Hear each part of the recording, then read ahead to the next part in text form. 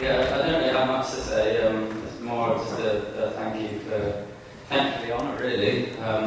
Quite incredible to have your face on a £10 note. I remember meeting Rob in the pub down at the Waterside, and he first mentioned it, and it was definitely half of me thinking, oh, that's an amazing idea, I loved it, and half of me thinking, that's a terrible idea.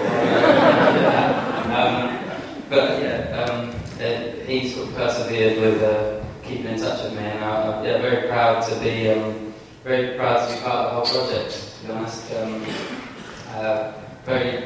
Obviously I've lived in Totnes most of my life. I sympathise with Charles Babbage as well. I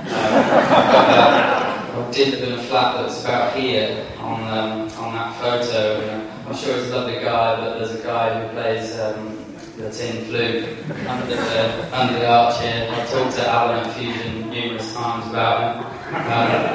So I sympathise with him on those long days, and I'll come back from the tour quite late and I'm trying to have a line, and there's a guy playing the tin flute.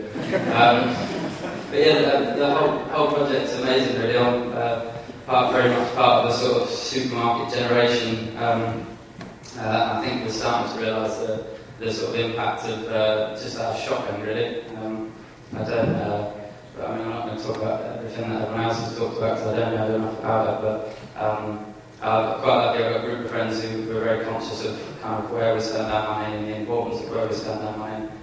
So it's great to be part of a project and have my face on a note, really.